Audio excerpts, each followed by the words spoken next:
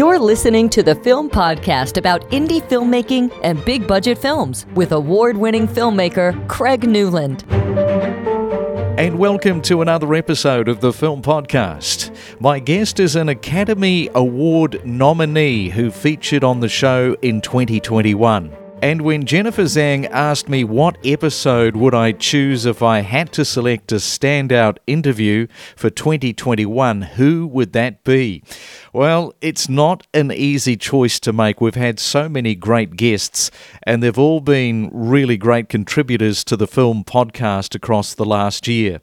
But if I had to choose, my choice is a multi-award-winning film director who grew up in Lebanon, winning awards including AFI, Cannes, Toronto and Munich.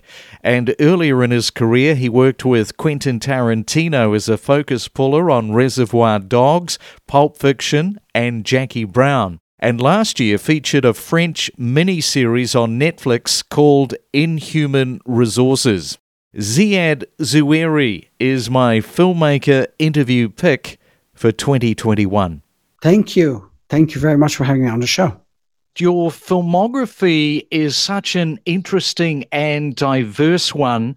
Some of your films include West Beirut, The Attack, and The Insult. Your backstory will be of huge interest to our listeners. You grew up in Beirut during the Civil War with a lot of violence and injustices taking place. Tell me how you dared to dream of becoming a filmmaker and just how difficult and challenging that was in the Middle East for you as a young man. You know, Greg, it's always often a question that's very hard for me to answer is how did it all start? How do you want to make movies? It's a complex. You could trace it back all the way to your childhood or something that developed during teenage. I can't recall. I know, though, that I used to go with my father very early on when we moved back from Africa, where my parents were teaching for the United Nations. And when we went back to Beirut, my dad was a huge fan of movies at the 40s and the 50s and the 60s. And he used to take me to see, and the first film I've seen was, I think, The Jungle Book in a movie theater. And then when the war started in Lebanon in 1975, the best thing for us was the safest place to be was to go to movie theater. That's before the invention of the multiplex. There used to be single theaters, and then it was underground, like all movies. And when the bombs were falling, and it was very bloody war, my parents were always scared that we as a teenager would go out on the street, but they allowed us to go see movies a lot because it was safe. And for us, movie making experience in Beirut in the 70s was not just a form of entertainment. It was actually a form of survival also.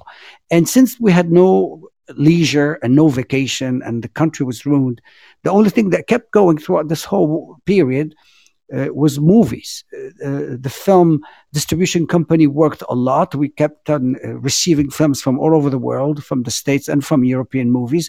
We even have porn movies at that time. Can you believe it? In the Middle East, there was a theater called the Pavilion, which used to show porn movies or semi-erotic movies. So we got exposed to all kinds of things. And it's just, when you go into that movie theaters and the light dims down, the curtain opens, and at that time, back in the 70s, mind you, there's something so fantastic. You always have to have 10-minute newsreel, which you get the news. It used to be shot at 60 millimeter at that time. So you're watching the news every day or once a week in the movie theater, and then you have a cartoon, whether it's Heckle and Jekyll or Donald Duck, whatever, and then the movie starts. It was a way of living. Really, it was not just about entertainment. It was the only leisure I've had. It's the only leisure I could afford. My parents did not have money so we can take trips to Europe or whatever. We had nothing. So for $3 at that time, we used to go, and $1 extra, you could buy your popcorn. And if you pay a little bit more, you can buy what used to be called fauteuil, means special seats, which are a little bit more comfortable than the orchestras. And then maybe movie making started like that. Maybe the idea of wanting to tell a story started early on. I don't know. It's difficult to answer. And then when I finished high school, I talked to my mom and my dad. I said, I want to pursue film studies. That's the early 80s. It was not as common as it is now. Now every university has to open a film department because it's such a moneymaker. But at that time, it was not that, there were few schools that taught film in the United States. And then my parents had, thought, should we send him to Europe? It's cheaper, it's closer to Lebanon. And I said, no, I'd rather go to study films in the United States, because most of the film I've seen were American films. This is how it was. Just, American exported a lot more than anybody else. And this is when I got exposed to a lot of Sidney Lumet's film and 3 Days of the Condors and Kramer versus Kramers and Jaws. And the early 70s were very formative years for me. And it was an extension going to the United States. So finally, my parents cranked up some money and says, okay, we're going to send our kids to Los Angeles to study film. And that's where I went. And I did my studies. And after I graduated, I started looking for work. And I started at the beginning as an assistant. I was actually a grip and an electrician. And then slowly I was moving toward the camera because I know I wanted to work in camera. And after Jackie Brown, I decided that I don't want to assist anymore. I don't want to become a director of photography either. I just want to write and direct. And that's how I did the shift. Which film school in Los Angeles did you go to? I went to San Diego State University, and I took extension classes at UCLA. As mentioned, you have worked with Quentin Tarantino on 3 films as his focus puller. He obviously was a fan of your work after Reservoir Dogs. Were you pinching yourself at that time when you landed, although I guess Reservoir Dogs and Quentin wasn't the name that he is today, but still? It's a very tiny budget. I think it was $1.2 million at that time. And to tell you the truth, it was a producer, Jamie Beardsley, who hired me on my very first job when I came out of college. And then she was a very kind woman, and I was knocking on doors in Los Angeles trying to find work. Nothing. I was even willing to drive cars just to work in the film. And then she says, look, I'm going to work on this film as an electrician. Are you willing to do it? I says, I'll do anything. And then a few years later, she called me. She says, yeah, I want you to do me a favor. I'm working on a film right now, which we absolutely love the script. It's a first-time filmmaker, and it doesn't pay much. But can you do me this favor and work? I said, Jamie, of course, no problem. She helped me with my career. She started my career, so I said, I'll do it. And then I got the script and I'm reading it, and I didn't understand what the hell is going on. I said, I don't understand anything about that film. And that film turned out to be Reservoir Dogs. And it was just so funnily written. But I remember during the shooting, I would tell that film could either end up as a huge hit or just straight a VHS. Because you don't know, it was a new language at that time. And then slowly you start finding that he has his thumbprint on his film because he played with dialogue and structure and make it very entertaining. That's how we ended up. And then after that, Quentin, after Reservoir Dogs, took the same crew to Pulp Fiction, and then took the same crew to Four Rooms, and then took almost the same crew to Jackie Brown, but I stayed with him. And then when he went on to Kill Bill, he wanted to take me with it, but he changed the director of photography. He switched from Andre Sekula, he did his first film. Then Guillermo Navarro did his Jackie Brown. And then he worked with a great, great cameraman, Bob Richardson. And he wanted to take the same crew. And I was offered to go work on Kill Bill. But at that time, I decided not to assist anymore. So that was the end of this career. I imagine that it was like a film school on steroids by the time that you got to the end of Jackie Brown. Tell me some of the more valuable aspects of knowledge that you picked up and carried forward into your own projects. It's a great question, Greg, because you always think that I'm influenced by Quentin's movie. I'm not, we don't write the same thing, and then everyone has his own world. But he left an incredible trace in me and in a lot of other filmmakers, especially that work so close to him. There's something about Quentin that today in my career, I keep referring to it, is his dedication to the craft. He is so goddamn dedicated to filmmaking. There is no compromise. It's a vocation. It's in his genes, and it's infectious. And I've seen him how he get involved with his egocentrism. In a way, there's some narcissism in the way he does it, but that's the magic about it.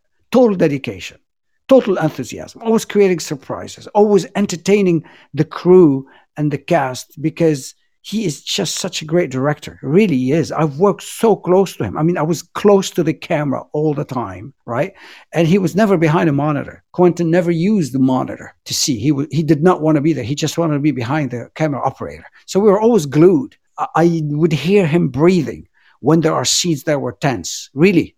And you would hear his aura, his radiating all the energy. And at that time, I didn't realize it. It took me a little bit of a while to understand how much he left an impact on me, because he's a compulsive guy. Quentin is just like, there's no limit. Like, to hell with all of it. I just gotta go all the way. I'm not talking about how he constructs his characters. That's a different topic. I'm telling how he is on a set, because I work with him on a set. I work with him on many other movies. I mean, he did a film called Dusk Till Dawn, like I said, with George Clooney, which is a very cult movie, actually. It's the film that really launched George Clooney's career. Being with Quentin on set is total dedication. And I think when I moved on and to do my own movie, it kind of affected me. I said, you either got to give it all away and immerse yourself. Don't be afraid to be embarrassed. To hell with that. Or just, you got to be normal. And he raised the standard, actually. I saw him last year when he came to Paris to screen Once Upon a Time in Hollywood. And just the guy has an incredible memory. He remembers so many things. I mean, really, this is his strongest aspect. He has a memory of an Indian elephant. And he's just an enthusiast. There was a time where I kind of like disliked him a bit during Four Rooms when we were doing it. Not because he was mean, it's just, it happens. You don't know why. And then on Jackie Brown, it was such a fantastic experience with him. Loved him. I think about him all the time. He's the guy who's always hovering all over you because he leaves such an impact and such a brilliant filmmaker. He really is. I mean, when I saw Once Upon a Time in Hollywood, I was very affected by it because it reminded me of my life in Los Angeles too. You know, I lived 18 years of my life in Los Angeles. It left an incredible impact on me. And when I saw Once Upon a Time in Hollywood, it was his autobiographical somehow, and mine too. And I realized how much Americana had left an impact on my life while I was in Beirut. You know, Americans have exported this incredible culture. You know, it's amazing how powerful American culture is ingrained in us. And I'm telling you, I grew up in a country that was hostile to America. You know, because it's the American imperialism and it's bullshit America and it's America the pro. Yet, we've been influenced by American cinema. We have not been influenced by Russian cinema or by Chinese cinema. You know, it's amazing. And it's something that I'm juggling with these days. My next two films are in the States. Tell me about your next two films. Can you speak to that? I can say it. My next film is about very, very contested president in America. It's Jimmy Carter. I've wrote a script about him and I'm renewing it again because it is just such an incredible feature. Incredible president. One of the best presidents we've ever had. He was very blamed, very criticized and very disliked. But the more you study him, the more you find what a grandiose president he was, in spite of all his flaws. You know, I've been studying American history a lot about this guy. So he did something in 1978, which I can't reveal yet, which was outstanding, that broke everything. That it's become one of the most important things he's ever done in his career. And that's what I'm doing. And whereabouts is the project at this stage in terms of timeline? I finish it in about a month. I finish the writing, and then I have a French company that's developing the whole thing. I want to come back to France because it seems that you find money in France, or you have been, to get some of your projects made. Has that been the case? It's funny that France has been my home emotionally and even financially. It's funny because I'm not a big fan of French movies. Old French movies are great, but in the last 30, 40 years, I haven't really liked French movies, except very, very few. Yet this is where I've been financing all my movies. Even a part of the Insult, which was a Lebanese movie, was financed by France. The main financing was Lebanese guy, but France has always been here. Because, you know what, Greg, there's something interesting about this country. Culturally, they're very open, more than any other country in the world. France, even in the foreign ministry, you go and there is a filing cabinet. Literally, you open that drawer and there is funding for films for all over the world. Whether it's Africa, Latin America, the Middle East, Asia, they have this incredible openness that you don't find any other place. You don't have it in Germany. You don't have it in England. You don't have it in Scandinavia or Russian. You definitely don't have it in America. France is the country that co-finance and produce foreign movies more than any other place in the world. And we're naturally coming here to do it. And the next film that I'm doing about America with 100% American story is fully financed in France. All the crews in France that I know of are working. There's not a single person that I know that is not working. Everybody's working on a film right now. So I don't know what's going to happen. I mean, what about those films stashed that are on a shelf waiting for the movie theaters to be open again? We don't know. But it's good to be in France, to tell you the truth, even though France in itself kind of lack stories in terms of the French movies is not that interesting at this time. It's the little stories. We could do bigger stories, like something related to something a little bit bigger than just the neighbor who's screwing his neighbor. I've been a little bit critical about it. From Beirut to Los Angeles, I just want to talk about a juxtaposition. At the Oscars, your movie, The Insult, was nominated for Best Foreign Film, but 2 months prior to getting the nomination, you were arrested and jailed back in your homeland. We often hear about the highs and the lows of filmmaking, but this is at the extreme end. Tell me a little bit about what happened there. Our filmmaking audience will find this of interest. Right. In 2012, I did a film called The Attack, and it's a film that I shot in Israel because the story takes place in Israel. Now, your audience should know that Lebanon and Israel have been technically at war since 1948. That means there are laws in both countries until now that forbids their citizenship to fly and work or meet or confer or collaborate with the other side.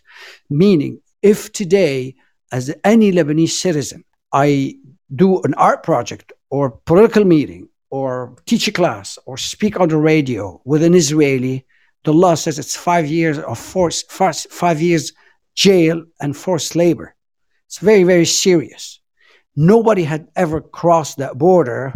When I start thinking about the film, I spoke to my mom, who's a lawyer. She said, you should not be going to Israel because it's illegal. You will get arrested. So I try to find legal ways to overpass that law and go do it, because I'm not going to go shoot it in Egypt if it takes place there. I need to work with Israeli actors if it has to be any authenticity.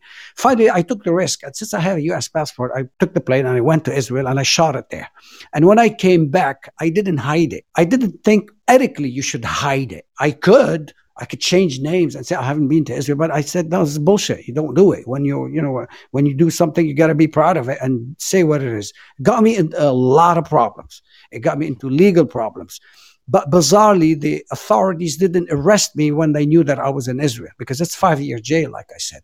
I think they didn't want to mess with it because they had other things to worry about, and they did not want to arrest the filmmakers because he went and shot in Israel. But then they boycotted the movie. So The Attack was not released in any country in the Middle East. 22 Arab countries boycotted the movie. Okay, fine. Now, what I did in 2018, I went back to Beirut to do The Insult. The subject of The Insult was a bit critical because I was pointing the fingers and saying in the film that Palestinians have committed massacres, which is 1976 Damour massacres, which nobody talks about it. The reason nobody talks about it is because it's a taboo. People are used to hear that the Jews had committed massacres, but nobody had heard or wanted to hear that the Palestinians had committed massacres, which was the case. And this film was based on that story about a guy who grew up in that village and who escaped when the massacre occurred. That irked the authority. Like, not only you went to Israel in 2012, but now you're coming and you're pointing the fingers at the Palestinians. So it created such an incredible dilemma that the left-wing parties, bizarrely, mainly the boycott and divestment section, the BDS, they mounted an incredible campaign telling the Lebanese authority, you got to arrest that guy. And when I came back from the Venice Film Festival, where we won Best Actors for The Insult, I was arrested at the airport and I was taken to a military tribunal. Had the Prime Minister, Saad Hariri, at that time, received a call from my producer. He was in a meeting with Vladimir Putin at 11 p.m. And my producer told the Prime Minister of Lebanon, he says, Ziad Wari has been arrested. Hariri phoned back immediately to the judge, the military tribunal judge, and he said, you release that guy right away. I was released, but I was interrogated, and then I was acquitted. All right. They say, okay, Ziad went to Israel, but time had passed. And we cannot judge something that went for long. It has a technical word in English. I forgot what it is. When time goes and you don't ask for a judgment, it goes away. And since then, I have not gone back to Lebanon because I don't want to be arrested again. Except last September when President Macron went to Beirut after that huge explosion. He called me and he asked me to accompany him. I said, look, I don't want to go back. I don't want to deal with stupid authorities in Lebanon ran by terrorists. He says, you stay in my convoy. Nobody will attack you. So I went and I accompanied him for 3 days. And we toured the area where you remember that explosion? I don't know if you've heard about that explosion. No. It destroyed actually a third of the city. It was, I've never seen anything like it. I've gone through many wars, but that was the last nail in the coffin, actually, that demoralized the people because it was so big. And I went and saw it last September, and I haven't been back then. So the insult went, which is the irony of things. The insult represented officially the Lebanese government, even though the government censored the movie. Isn't it funny? But that's crazy. This is how politics in Lebanon is. I had a government in 2018 that was sympathetic to me. Today, in 2021, I will not be able to release or film or present a film to the Oscars if I'm shooting it today, because things have changed. Because, a government has changed, and now it's owned by the Hezbollah, so it's not the same thing. Ziad, there is this rawness and confronting style to your films rooted in realism and authenticity. And I suspect that your background that you're talking about might be at play. When you were younger, you saw war in Beirut. How much of that, and I suspect a lot, I suspect I already know the answer to this, but how much of that has carried forward into your filmmaking style as we know it today? A good question, Greg. I think it's central. I think the moments that I grew up in Beirut, it become embedded in your genes, become part of the way you see the world. But what I'm also figuring out today in my time here in Paris is how much actually living in America for such a long time have actually influenced also my views. And I think it's a balance, not a balance. It's, how do you say, syncretism is when you have two things that blend together and you are the byproduct of these two things together. Growing up in the Middle East has been, of course, you don't choose where you grow up at the beginning, has been left an incredible part in the way I view things. But I think my life in America had injected such a different things in it. And today I am a bit of both. I juggle with both culture. I look at both culture. I analyze both culture, and I work in both. And it's funny because all the films that I write, every single one of them, I write them in English, and then I translate them into Arabic or Hebrew because I naturally want to do it that way. What do you think the state of the film industry around the world is in right now? And that can be the streamers. It can be the cinemas, what is going to happen to cinemas. Where do you think things are going to either improve or get worse? We're all in a transitional period. I've asked that questions to two of my French producers. I have two different producers. One of them is very pessimistic, and the other one is very optimistic. The guy who is financing that next movie about Jimmy Carter is very optimistic. And a guy who financed the attack, the insult, and West Beirut is very down. He believes that we're never going to recover. So I think I am in a position where many filmmakers around the world are wondering what's going to happen. Are the good movies that are going to go to theatrical release are just going to be big budget? What about the independent film? I fall in a small independent film. The film that I do range from 2 to 15. They're still considered small films. Are we going to have a niche in a movie theater, or are we done? I don't know. I took 2020 and 2021 to write 2 feature films. Next month, I'll be done with the second one. I am planning to shoot them as features, and I have a financiers for both of them. Now, once we do them, are they going to be released in a movie theater? I don't know. Look at the Academy list this year. You have, Sound of Metals, which I absolutely loved. There are other films, Nomad's Land and Minari and all these things. Those films will never be released on movie theater, and they're all nominated to cinema, nominated to the Oscar. So certainly it puts a little bit of a question mark. Are we through a new period? I don't know. I really don't know. Like I said, the two producers are giving me exactly opposite perspective on what's going to happen. You need to tell your story. It's about storytelling. So whether it's gonna go on platform, at the end of the day, you could do whatever you want. If you could end up in virtual reality, you still need somebody to sit down and write your stories. That won't change. So that's what I'm doing right now. Ziad, you are absolutely committed to the film craft, as is Quentin Tarantino. That is something that has rubbed off. It was probably there. It has just been elevated to a different level after working with him, I'm sure. Ziad, I'd like to bring into the conversation your cinematographer, Tommaso Fiorelli, to talk about the way that you went about shooting in Human Resources. Tommaso, congratulations to you and your team around the camera and what you've achieved for this fantastic series. Can I start off by asking you, firstly, how big was your team around the camera? Hello, Craig. Thank you for having me on the show. So we had two cameras, one Steadicam operator, and then a standard grip and electrician crew. So I guess we were probably like 6 persons at the camera crew, and then maybe 5 electrician and like 3 grips or 4 grips, something like that, and plus extras here and there from day to day, something like that.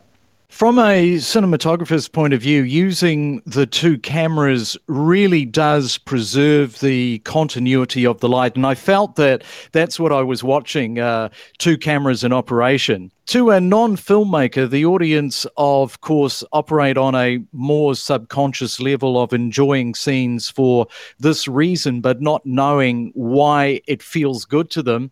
And with the lighting, for example, in the offices, with all of that natural window light, you must have been sort of thinking in terms of preserving the continuity of light. Was that part of the decision for using the two cameras for the shoot? You're right. The continuity of the light was a really big question for me because of the orientation of the building. The sun was going in and out of the building, and there was no way to light it because it was at the like 15th floor or something like that in a real building. It wasn't made in a studio, so we had to work with natural light. What we did is what we thought through the schedule for the shooting in a way that the sun was in the right place at the moment that we wanted to shoot the scene.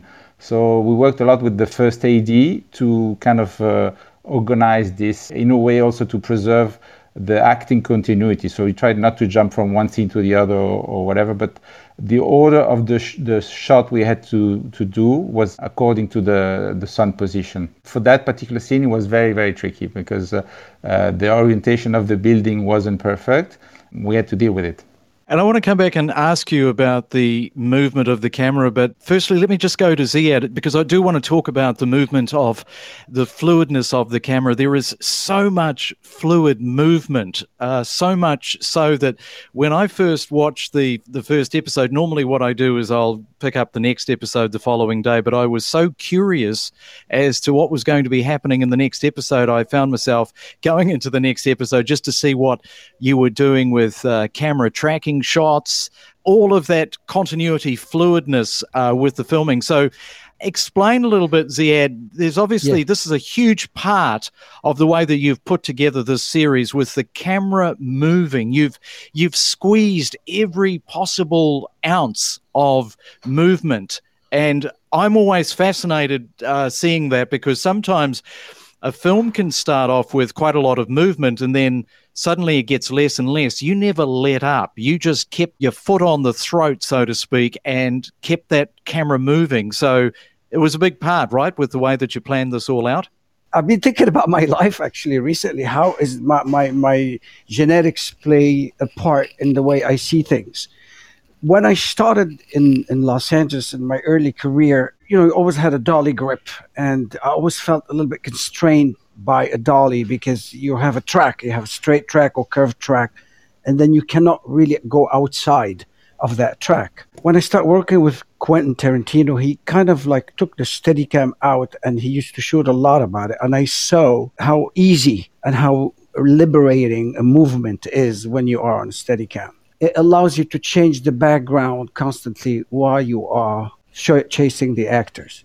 That's why we spend a lot of time trying to find interesting location with a lot of windows that gives you an opening to the exteriors. Or if you have in a background and it's something further than the background. It's something that I've always felt very comfortable with. It's like my body wants to constantly move. Tommaso and I worked out a system where we can shoot in 360 degrees without being obstructed by lights or trucks or whatever. And then on Pulp Fiction, or on Reservoir Dogs, actually, it started where Quentin had just started using the Steadicam in the early 90s for me. And it was a time where I was an assistant camera on a Steadicam that allowed me to move closer to it. And I started seeing the benefit of it. First, it frees you. Second, it frees the actors also. He becomes free. He can move. And if an actor blocks another actor, the Steadicam have to slightly compensate you. Tilt up a little bit, you tilt up down. It's just, I start feeling like this is better for me. It suits me better than the dolly. Doesn't mean I don't use the dolly. I just feel like the Steadicam is, when you have a great Steadicam operator, and today you have gyro mount that stabilize the images terrifically, it gives me an incredible free. I still believe that the Steadicam could be still improved. I still think there are certain things that I can't do that one day maybe the technology will allow us to do. But the movement is a way of me telling the story the better, because I just like to move. And as I said it before, it's also probably due to my hyperactive state. And you move around. It allows you to follow the action and at the same time reveal the sets and the windows and what's outside the windows. My life has always been a struggle for freedom. Since Beirut, since I grew up in Beirut, where we lived under oppressive regimes and oppressive movement, since my childhood, I always felt I just want to be free. It's part of who I am, and moving the camera is an expression of the freedom that I need. And you mentioned that you think that the Steadicam could still be improved. What aspect of the Steadicam are you talking about with improvement? For example, there are times where I want to start very low on the feet and track all the way up and overshoot the head of the actor. Now, I understand they have some stuff that you can slide the camera. You can take the arm of the Steadicam, the post, and put it completely horizontal and then turn it around, and it just becomes a little heavy. I still believe that the Steadicam is the best tool out there. It's better than the gimbal because there are limitations to the gimbal, which is also very interesting, and I'm sure it will get advanced. But I still think the Steadicam is so organic, and it's the best tool that I've used. That's why it's conditional on every set that I have. Now, I'm sure that with the technology, we'll invent lighter cameras in order to let the Steadicam stay a little bit longer. If you saw 1917, that was brilliant movement, what they did. But that's very intricate thing. I think that the Steadicam frees me up from feeling so confined to a certain limitation. Well, I have to compliment you, Ziad. The movement in the series, it's just beautiful to watch. And I never got bored with watching any of it. But just because of I had this huge appreciation for what was going on with the camera. And Tommaso, achieving that fluid movement, how much in pre-production are you doing with your team to be working out the way you're going to shoot the series? We do actually a lot of work with Ziad. So we put a lot of attention in scouting the location so that we have location where we can move the Steadicam freely, where we have a lot of depth. We always look for location where we don't shoot against walls. We all have windows, we have corridors, we have windows. We always shoot in location where we have depth, different levels of perspective. The level of perspective plays into the way that you film the series. And if you look at, for example, just one that I'm thinking of as you mentioned the depth of perspective is the interior outside the courtroom. It's a beautiful shot with plenty of depth. Those are all part of your locations, the way that you've worked out that you're going to do your tracking shots, and the way that it just opens up to more of a grandeur feel. Exactly. Because of the way we shoot, so the very short lens, the Steadicam shot, it's very difficult to plan the shot ahead of time. So on paper, it's really difficult to decide where we put the camera, where we put the actors, and do that sort of blocking on paper. That doesn't really work for us. So we show up on location every day, like 2 hours ahead, and we stand in. We try to do to build up the choreographies.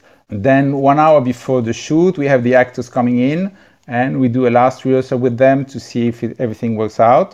The Steadicam operator comes in at that moment. We show him the movement and then we start working with the crew to finish the lighting. And I really like that because for me, it's very intuitive. It's like I have the feeling we are creating right now the scene. This blocking in the morning where we just say the lines and move around the set with the camera to see what we're going to do during the day.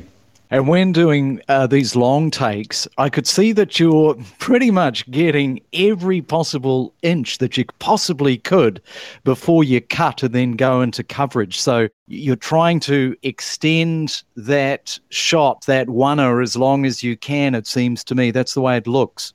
That's exactly that. For me, if I could do all scenes in one shot, it would be great. Then it doesn't work for, of course, for acting and for rhythm and stuff like that. We end up doing several one-ers. It's not actually the several master shots. I like to carry on the action as much as I can because it's more natural for the actors. So the actors play it like it was like in one scene from the beginning to the end. So this is perfect for me. If I could let the actors do the scene from the beginning till the end, and maybe several times, like from one angle and then the other angle, it's much better. I like much better doing that for, I think, the energy of the set. I think everybody is more into the feeling. My feeling is that a scene, or at least I think even a movie, is like a river, and you have to let it flow. Just direct it from the left, from the right. Every time you stop it, you create a cut in the energy and don't feel it's right. So sometimes I cut scenes in pieces. Like sometimes you have a scene that lasts 5 minutes, and we decide, okay, we do 2 minutes, 3 minutes there, 2 minutes, and then we cut, and then we do the next 3 minutes because it gets too complicated. But otherwise, I prefer having a scene going from the beginning to the end, trying to find my way with the Steadicam in that.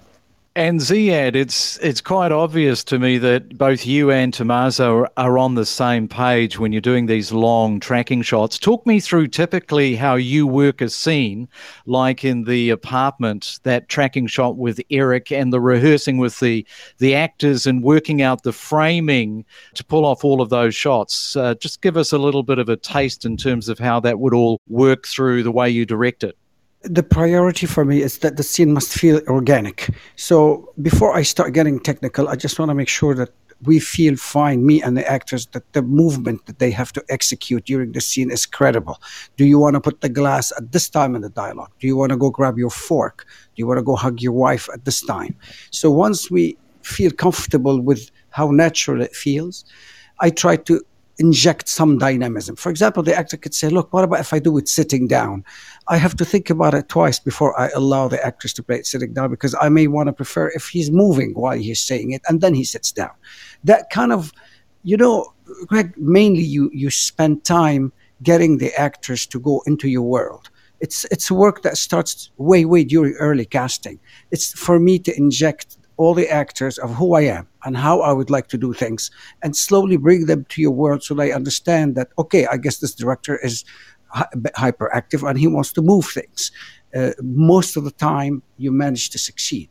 So once succeed in convincing the actors that this is what I want, this is how I want to shoot a movie. I want to have movement, that. And then once they get comfortable with the idea and they understand your style, they go along. It doesn't mean they always work, but most of the time, I would say 9 times out of 10, it works my way. So we come on a set, we walk with the scene, and I tell the actors, let's try this. What if I go to the window? Because it's always nice to go shoot against windows. And Tommaso is sitting next to me thinking, well, if Ziad wants to bring in the actors to the window, where would I place my light?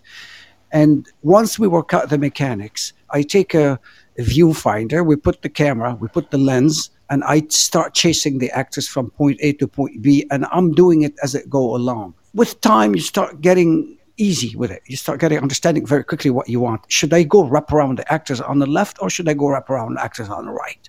Suppose I'm chasing after the actors. It's a shot behind his door, behind his back, and then his wife opened the door, and then she enters. And I would say, okay, approach your husband.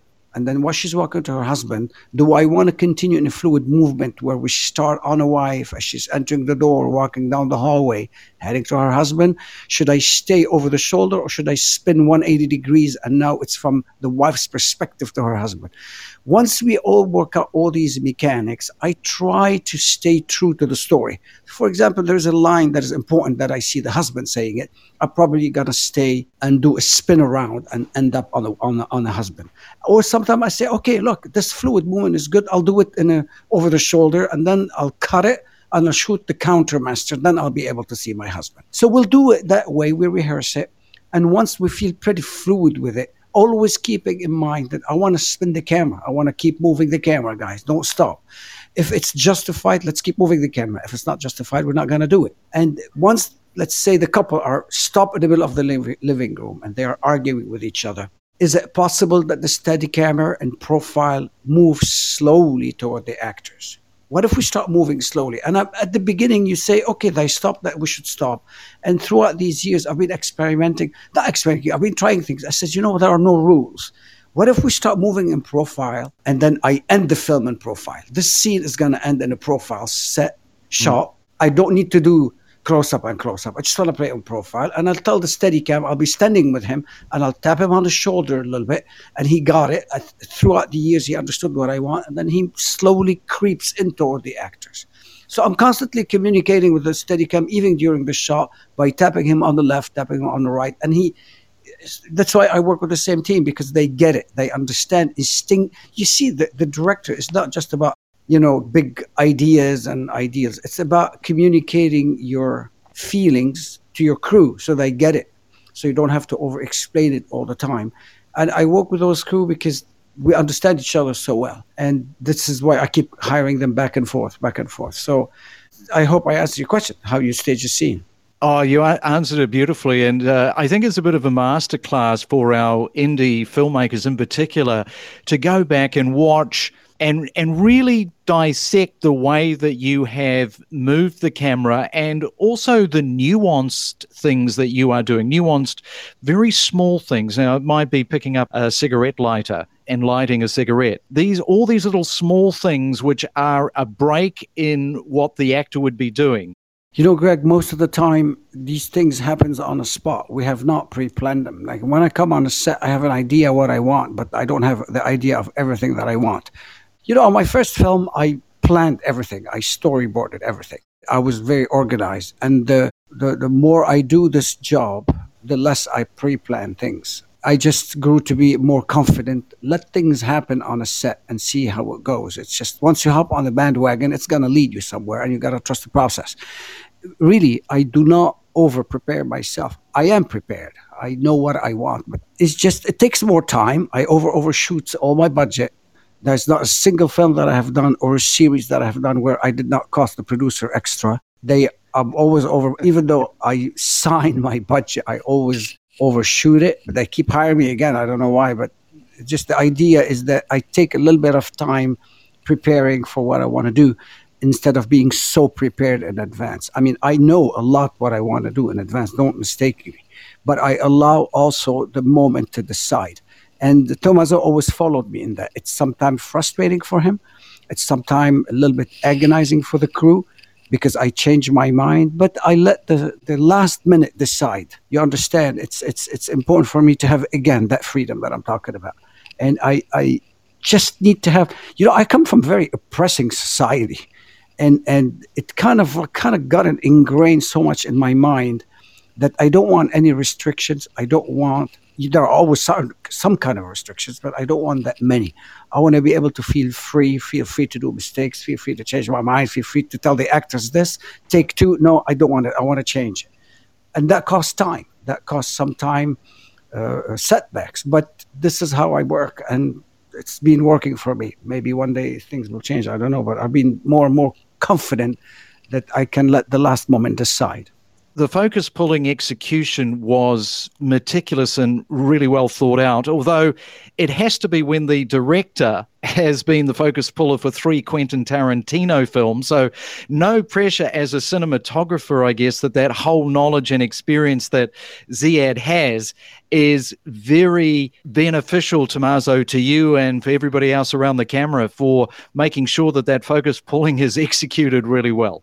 Yeah, you're right. Focus pulling is a big thing when I work with Ziad. My crew, they're wonderful. I mean, I work with Lucie Colombier and Jimmy Boursier that do 2 amazing focus puller, and that's their job. They're really good at it. And I think it's not only the technical execution of the work, it's also the feeling. They put the focus on where it has to be.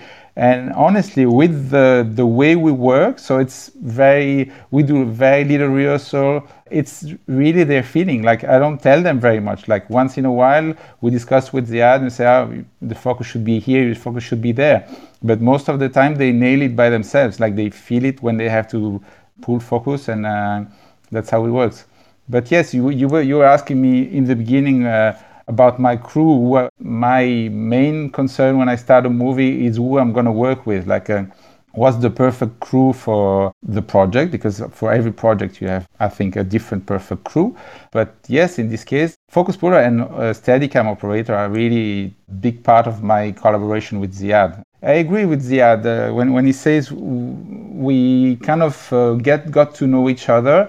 And we don't have to think about it very much. Like, for me, when I frame something with Ziad, I know how he likes it. I know what lens he's gonna like. I know what the composition is gonna like. It got over the years very, very easy, and we get along very well together.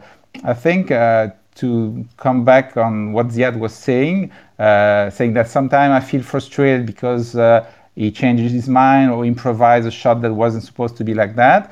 I don't agree with that. I know you always tell me, you must be frustrated or something. And I always tell you, no, it's not true. I quite agree with it. Like, as I was saying on the energy flowing thing, it's very important that we do what we feel. I do it myself. Like, when I feel I have to move, I feel I have to frame something, I do it. I think Ziad does it with his actors, the way he directs the Steadicam operator. And I think that's very important, that we are free to improvise, to change our minds, and that the crew follows us into that.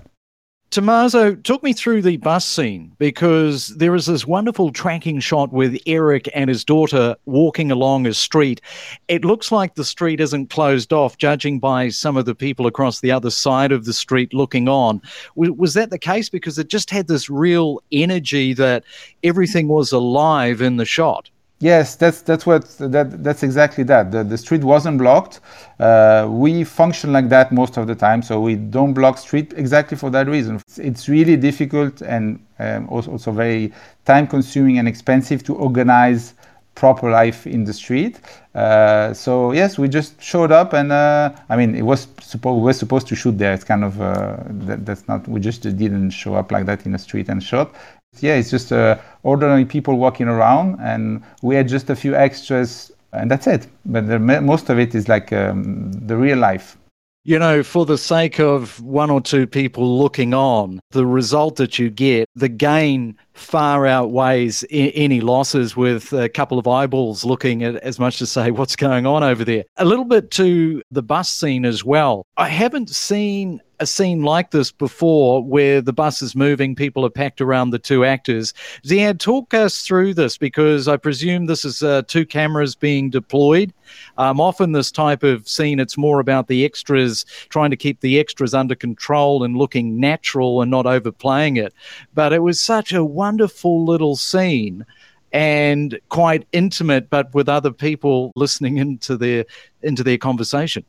You know, the original scene, the way it was written originally, was not on a bus. It was just two people, the father and the daughter, talking. And I told the screenwriter, I says, what if we move that scene into the bus? We make it starts on the street. They're walking toward the bus stop. Then the door opens and they hop in, and then we go with them and we continue the scene. And the reason I did that is because it's a bit more provocative. It's character revelation. Storytelling is also about, not just about shots, it's about how you reveal character. And we wanted to show that this father, like his daughter, they do not hesitate to express their opinion and their anger and their frustration with each other within the public context. And we rented this bus, and we just packed them in the bus, and then made sure that in the framing we always keep shoulders of people standing by listening to their conversation. And you notice that we played it, how I call it, dirty framing. That means there's always people in the background. They were always part of the crowd. I did not want to isolate the father and daughter from the crowd. We want to put it part of them. And that's how we played it. And then we just try to make it as natural as possible about two people who have no hold bars about anything. They just express their frustration, and they say scandalous things in the middle of the bus. That's how we did it. It was a simple thing. It's simple, but it wasn't that simple. I remember like fixing the two cameras.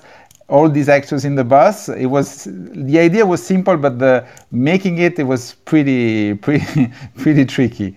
And Tommaso, tell us the camera setup that was used on the series with the lens kit that you used as well. So we shot on Alexa Mini with the Optimo zoom, so the lightweight zoom, so that we can use them on Steadicam and handheld.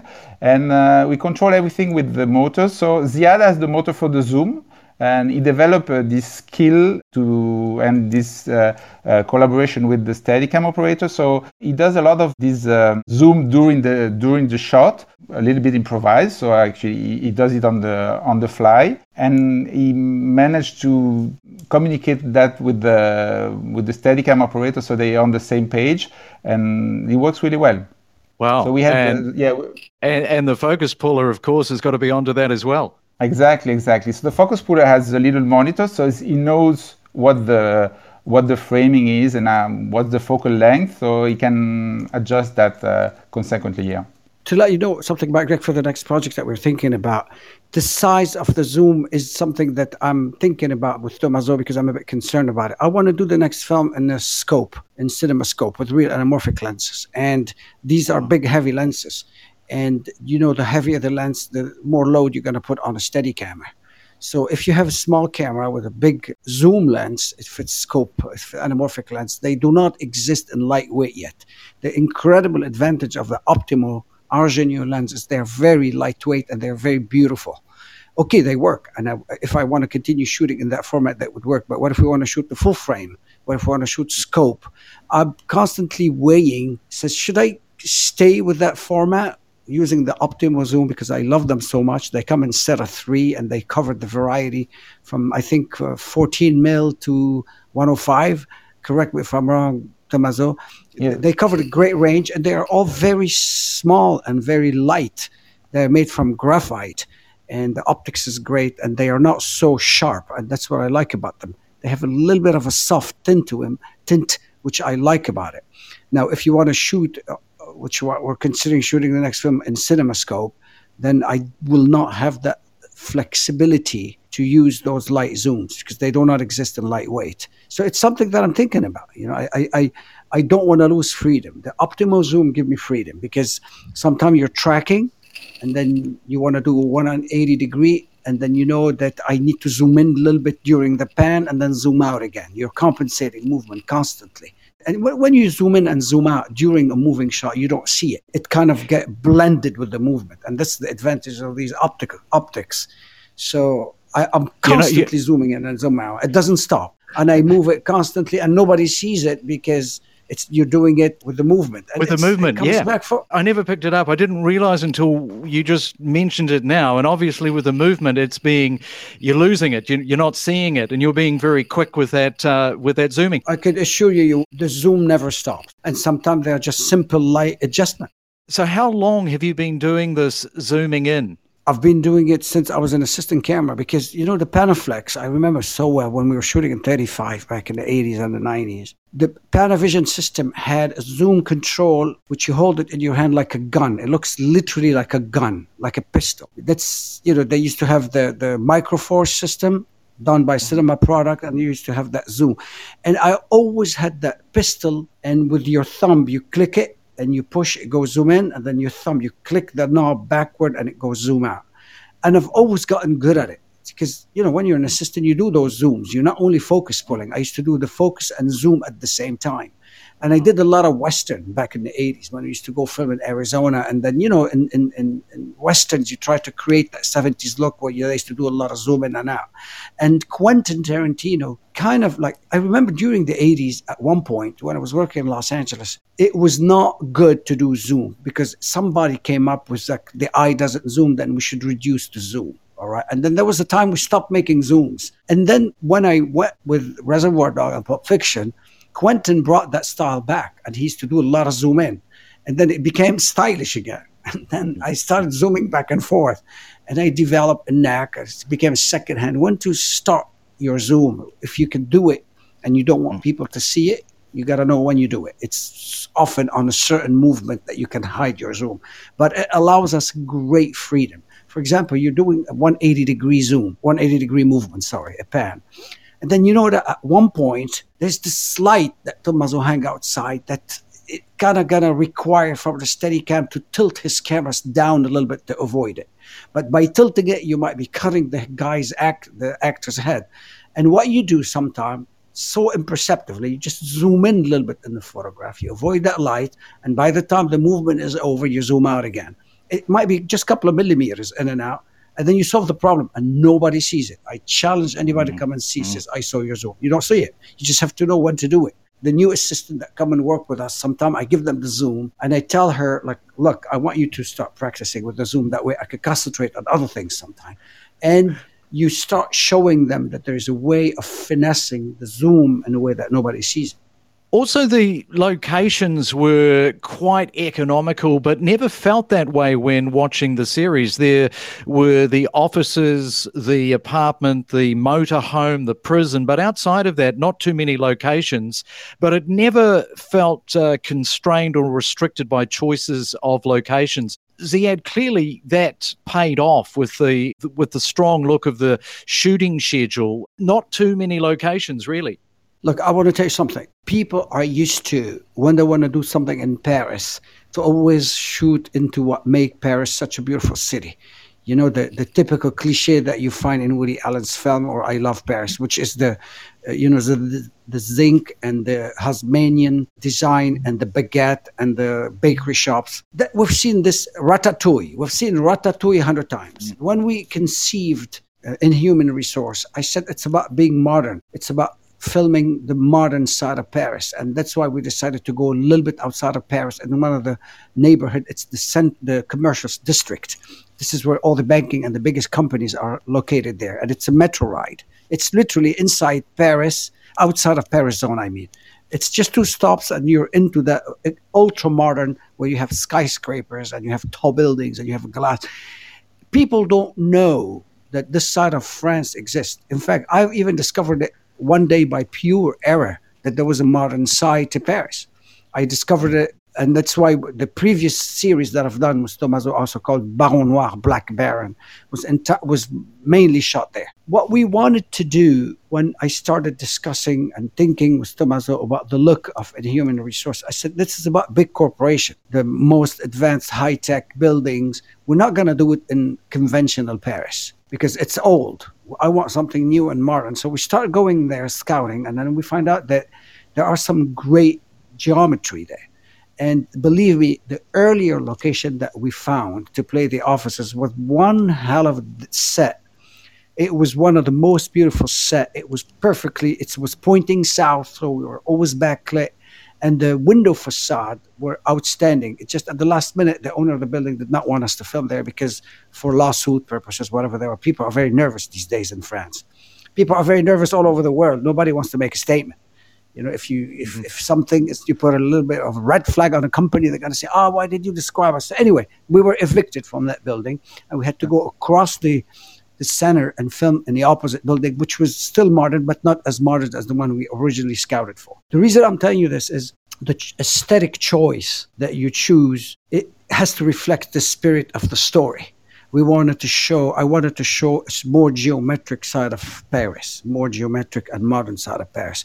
And having grown up in Beirut and in Los Angeles, I've always felt a lot more comfortable with these big geometric architecture. I'm much more, you put me in nature, I might not be able to film it that good. You put me in a very packed, stacked city, whether it's Hong Kong or Beirut or Los Angeles or New York, I'm more flexible with it. I see it better that way, you know, because it's all psychological, Greg. Life is about psychology, where you come from, where I come from. I grew up in Beirut, in a very chaotic city where buildings are stacked on top of each other, but I find that very visually appealing, much more appealing than Ratatouille, if you know what I'm saying. I'd never seen that look, that aesthetic before in any film, not just Paris, but any European film that has got such a distinctive look and definitely helped with story.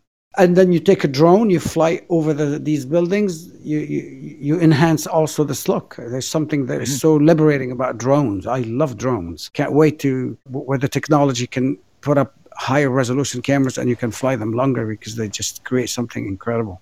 Before we go, a couple more questions I want to get to. And one is the way that he talked to the camera looking completely different. We knew that it was a different time and a different place, and it was framed enough so that you couldn't really make out that he was in a prison cell. But every time that we go back to Eric's character, it fills the viewer with dread because Eric looks to have a look of hopelessness. We know that something bad has happened. We know that it's going to come full circle, which is poking the viewer at different stages throughout the film. Tell me what you were hoping to achieve with those scenes in the cell with Eric looking so different. Do you know that these are the scenes that were shot with anamorphic lenses? We changed the format within the film. If you look carefully at the frame, the whole film was shot in 2:1 ratio, except those close-up of Eric were shot in scope ratio, which is 2.4:1, and we did it on purpose. Wow! Yeah. I'll have to have a look at that again. Yes, if you look at it, I don't know if you see it on Netflix, you might not be able to see the difference, but the thick lines on a monitor on top, the black lines that defines the frame. Yeah. They are bigger. They are bigger when Eric speaks to the camera because on purpose we changed the format. The reason we wanted that was simple. Is we're talking about an inner voice of the actor, the narrator, when the guy is in jail, is in his cell. But we framed it in a way where we did not want to reveal that it was in jail. Now, some people got it, some people didn't get it. We want to give the impression that he could be anywhere. He could be hiding. He could be in a psychiatric ward. He could be in jail. He could be anywhere. And it's at the end that we reveal that he's actually in jail. But the reason we wanted to change the look of it is because he's the narrator. He is the guy who's telling the story from the beginning and wrap it up at the end. It took us a while to try to figure it out, how to mesh it in. It was not that easy. I mean, I don't remember all the details, Greg, but I remember that we spent a little bit of time to try to define the chronology on the story. When do we go back to that point? And then we finally figure it out. We go back to that point when he is looking at himself in the mirror and he is tattooing himself with a needle. That's when we come back to starting that point in the story, when he's tattooing himself in the mirror and he shaved himself like a gypsy, starting from that moment till the end of the film, that's the present time. And everything is in the past. So it took us a little bit of while working on the script to try to define that moment. And we wanted to create a slightly different look. And Tommaso and I came up with the idea. He says, what about we shoot it in scope? We talked to the producer and we talked to the network. No, I actually don't think we talked to the network because we didn't think they would agree to change the format. So we went and did it anyway because we knew that nobody knows. They're going to feel it. They're not going to know it. And then I remember when we did it, they loved it. I said, did you know that we changed the format in the middle of this? They said, no, did you? I said, yeah, we did. And then it just goes unnoticed. But we want to create a slightly different look with that scope. And Ziad, Eric Cantona, what a great choice to play this multi-layered role of both protagonist and antagonist. How did you come to realize that Eric was the man for this role? Because it really is a career-defining moment for him. Look, to tell you the truth, this is a very funny story. Because when we started casting, they start giving me, names, pretty known names of actors of that caliber. And I met some of them. And I was just not so convinced. I kept on thinking, this is not how I see this guy. And in one of those meetings, 3 months later, we still have not found the actors. I was looking at in the production office, looking at a magazine. And then I was flipping through the magazine and I stumbled on a photograph of this guy in a soccer game. And I said, you see that face? This is the kind of face that I'm looking to play that role. And then they kind of giggled among themselves. And then they say, well, this is Eric Cantona. I says, who's Cantona? I says, I don't know who he is. He says, well, he's a big football player. He used to play with Manchester United. I said, look, I don't watch football. Plus, regular football is not seen in the United States. Soccer does not really exist in the United States in that form. They say, well, he's also an actor. I said, what? This is an actor? I did not know. And then they said, yes, he played in several movies and everything. And he played a film. It's called Looking for Eric, which I've never seen. Yes. I didn't know. I had absolutely no idea who this guy is. And I said, okay, if you're telling me he's an actor, what about we take an appointment with him? And they said, sure, let's call him. Why not? The idea seems interesting. A week later, I'm on a train heading back to southern France. And then Eric comes and pick me up at the train station, and then he takes me to a restaurant a little bit isolated. On the way from the car to the restaurant, many people start coming up to him asking for autograph. That's why I finally figure out that he chose a restaurant that's very isolated, so he doesn't, and he knew the owner, so we were put in a very far away table. You know, Greg, I had no idea who that guy is. Never absolutely heard or see him as a soccer player or as an actor. And then we sat down, and the first thing I told him, I said, look, Eric, I was told that you were playing this and you did this, but I'm sorry, I have to be honest, I've never heard about you. And I just want you to know that I'm following my instinct here. That's it. I had an instinct about something. I want to follow through. He says, yeah, let's follow your instinct. We sat down and we talked for 2 hours. And then 2 hours later, I was on the train back to Paris when the producer called me and says, how did it go? I said, I think it was terrific. I have a feeling he's the guy, but I don't know if he can act or not. And then a week later, or 3-4 weeks later, he has a play in Paris. So I go to watch the play, which he invited me. And we and the producers, in order to at least get to know what this guy is. And it's the shittiest play I've ever seen. I mean, was such a bad play, badly written and badly acted. I was very discouraged. So I looked at the producers on the way out. I says, I think we really screwed up with our choice. Now, what are we going to do? Then I said, you know what? I have an idea. We're going to make a casting. Hell with it. He refused to do a casting because he thought that his fate was going to depend on the network's choice. And I told Eric, look, it's not the network that decide. It's me who decide. And then after a while, he kind of got convinced, and we did those little few repetition. And I find out that the guy is so disciplined, and the guy is so serious. Because you could like a guy, but you don't know how to work with him. He could be flake. He could be totally unreliable into improvisation. And I do not work improvised. I improvise my shot, but not the text. You know, we spend years writing text, not for you to come and toss it and improvise. Sometimes you can, but so we start talking and stuff like that. And then I said, wow, this is starting to work. And I told the producer from now on, every weekend, for 5-6 weekends, I'm going to go to Lisbon because he lives in Lisbon. And I'm going to repeat with him every single weekend. And that's how I start taking the flight every weekend to sit down and discuss how to work without necessarily going into the details of what the role is. I spend 5 weekends from morning to night telling him about my life in Beirut so he could get to know what I want. It became much more of getting to bring him to my world, the way I see things, the way I see my concept of this film. Not just do repetition and read. I mean, we did read from time to time. And I would say, let's try this way, let's try that way. And it went terrific. What was amazing, working with people who are professional sports player, exactly like people who are in the military. They have an incredible amount of discipline. Yes. And by the time we came on the first day of shoot, I swear, he had memorized by heart to the letter the 6th episode. I mean, he was phenomenal. He's like an astronaut. You cannot screw it up. He was like, we did very few takes with Eric, because he knew his text so well, and we spend some time getting the tone, but because he's so instinctive, and he's not an intellectual, he's not a cerebral guy, you just get the best out of him, because he gets it. And I walked to him one word, I said, you know what, you looked at that word right, maybe you should look left. And he would get it. He would get the spirit, and it was one of the most fantastic experiences I've ever had with this guy. He was just such a kind, modest guy. Too much on the left for me, but he was too pro. I'm a centrist, and sometimes we'd argue politically. And then I said, you know what? Don't argue with this guy. He's too much of a socialist. I'm not a big socialist, so we avoided the political talk. But he's such a great guy, so disciplined. That's such a pleasure seeing that.